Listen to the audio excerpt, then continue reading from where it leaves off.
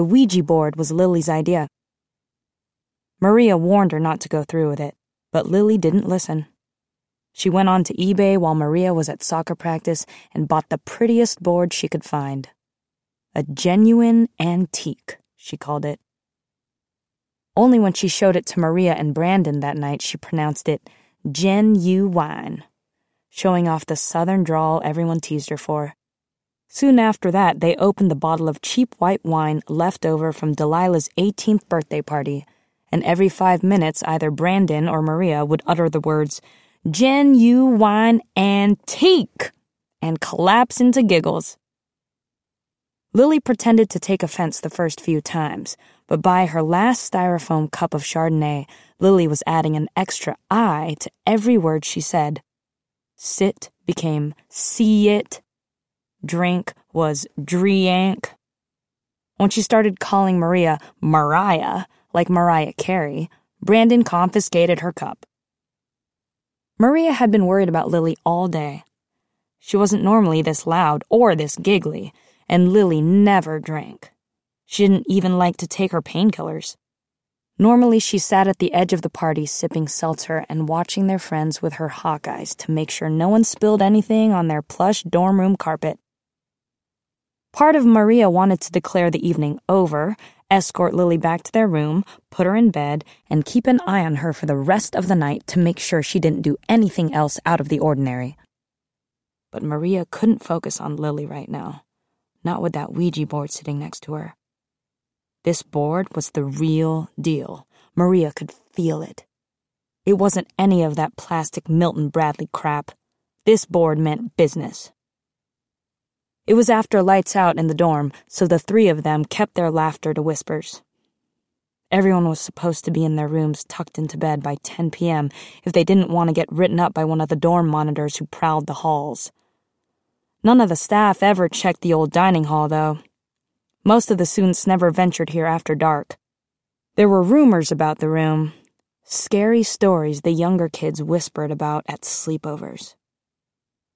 Maria had seen enough to know those kinds of stories were usually bullshit. The truth was a lot scarier than anything little kids could imagine. But Lily had thought the old dining hall was the perfect place for their first seance, and Maria had given up arguing about it. Lily was smart, smarter than Maria. They'd both known that much from the beginning, but she didn't know the first thing about what that Ouija board could do.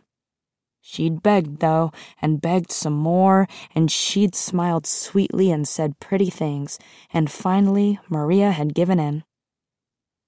Maria probably should have put up a fight. It was just that she hated fighting with Lily more than almost anything.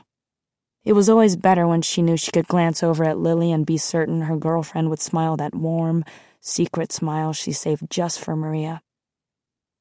Besides, it might not work. It had been years since Maria had last tried to talk to the spirits. Maybe they'd forgotten her. By the time they'd poured out the last of the wine, Lily and Brandon were giggling so much Maria wondered if they even remembered the board still sitting in its cardboard box.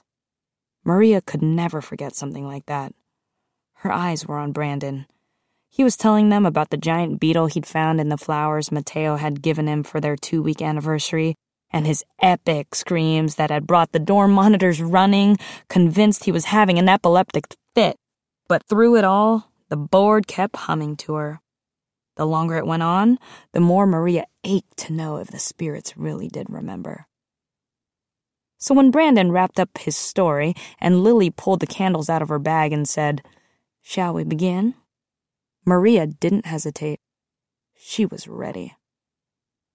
Brandon shrugged and took another swallow from his cup. Maria lit the candles while Lily set up her phone's audio recorder. Maria hadn't wanted to do this, but there was no going back now. Not while Lily was giving her that smile. Not while the board was still humming to her. Brandon covered his yawn as Maria lined up the candles, following instructions Lily had found on some website. Brandon was designated the note-taker and given a pad and pencil. His job was to copy down whatever the planchette spelled out. Brandon had played with Ouija boards enough as a kid to know it wasn't going to spell out anything more than a few fart jokes, so he didn't mind this job. Plus, as an added bonus, this way he got to keep drinking.